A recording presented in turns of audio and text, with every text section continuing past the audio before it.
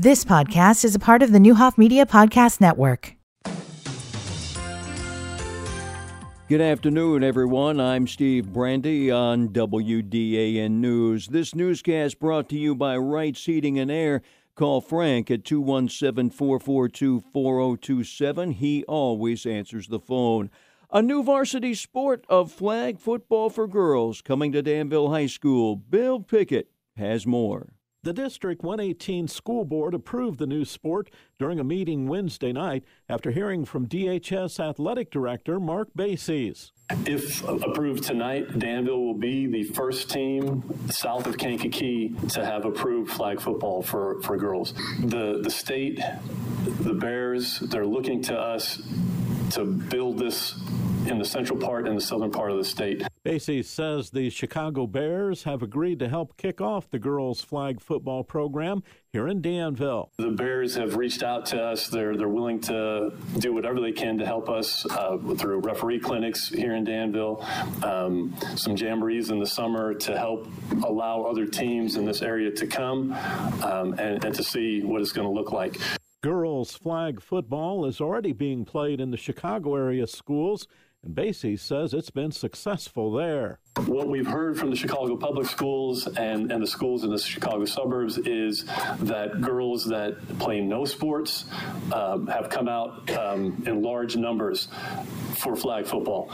And interestingly, that's because nobody has played before. And so everybody is at the same level. You're not feeling awkward that, oh, they might be better than me. They're all coming to it at the exact same level. Bases says more than 60 girls at Danville High School and Northridge Middle School have expressed an interest this week in participating in the games. We all know the results when kids get involved, added Bases. They do better.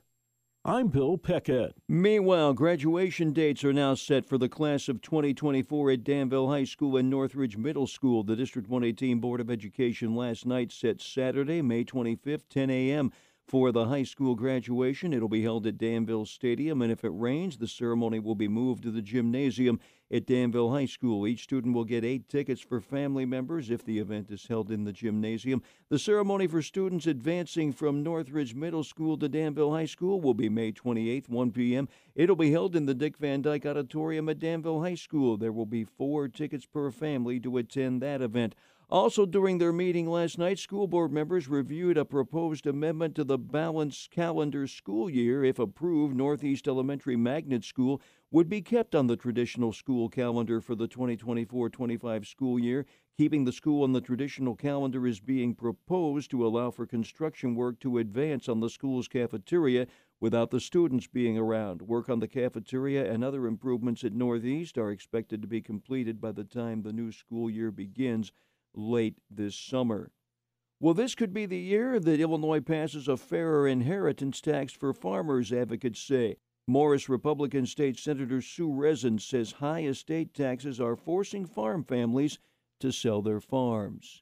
It's very difficult to pass on the farm to the next generation of farmers in the family because of the low threshold for the inheritance tax. A new bipartisan bill called the Family Farm Preservation Act designed to raise the inheritance tax threshold from $4 million to $6 million. People who are supporting the bill are from all over the state. So I feel that we have momentum on our side this year, and especially with the support of the Farm Bureau. Peoria Democratic State Senator Dave Kaler sponsoring the bill in the Senate. Legislation that would give the state's largest utilities control over the construction of power lines in Illinois back in the spotlight. Governor Pritzker vetoed a measure last year that would have given Ameren the right of refusal on what company was awarded the construction project. Now, during a House Public Utilities Committee hearing last Tuesday, Patrick Evans, president of the Illinois Energy Association, said a right to first refusal is good for the state. So that we build the transmission using trusted suppliers and trusted workers here in Illinois. Jack Darren, Illinois director of the Sierra Club, said competition for the construction of power lines brings down the cost to the consumer. Just like we have competition in our energy supply, part of our energy economy, could result in energy savings, lower bills for customers, and therefore potentially new resources for the other investments that we need to make. At least a dozen states have adopted right of first refusal laws, including Indiana and Iowa, but the idea has been rejected in Missouri and Kansas. I'm Steve Brandy. You've been listening to the Neuhoff Media Podcast Network. For more, visit neuhoffmedia.com.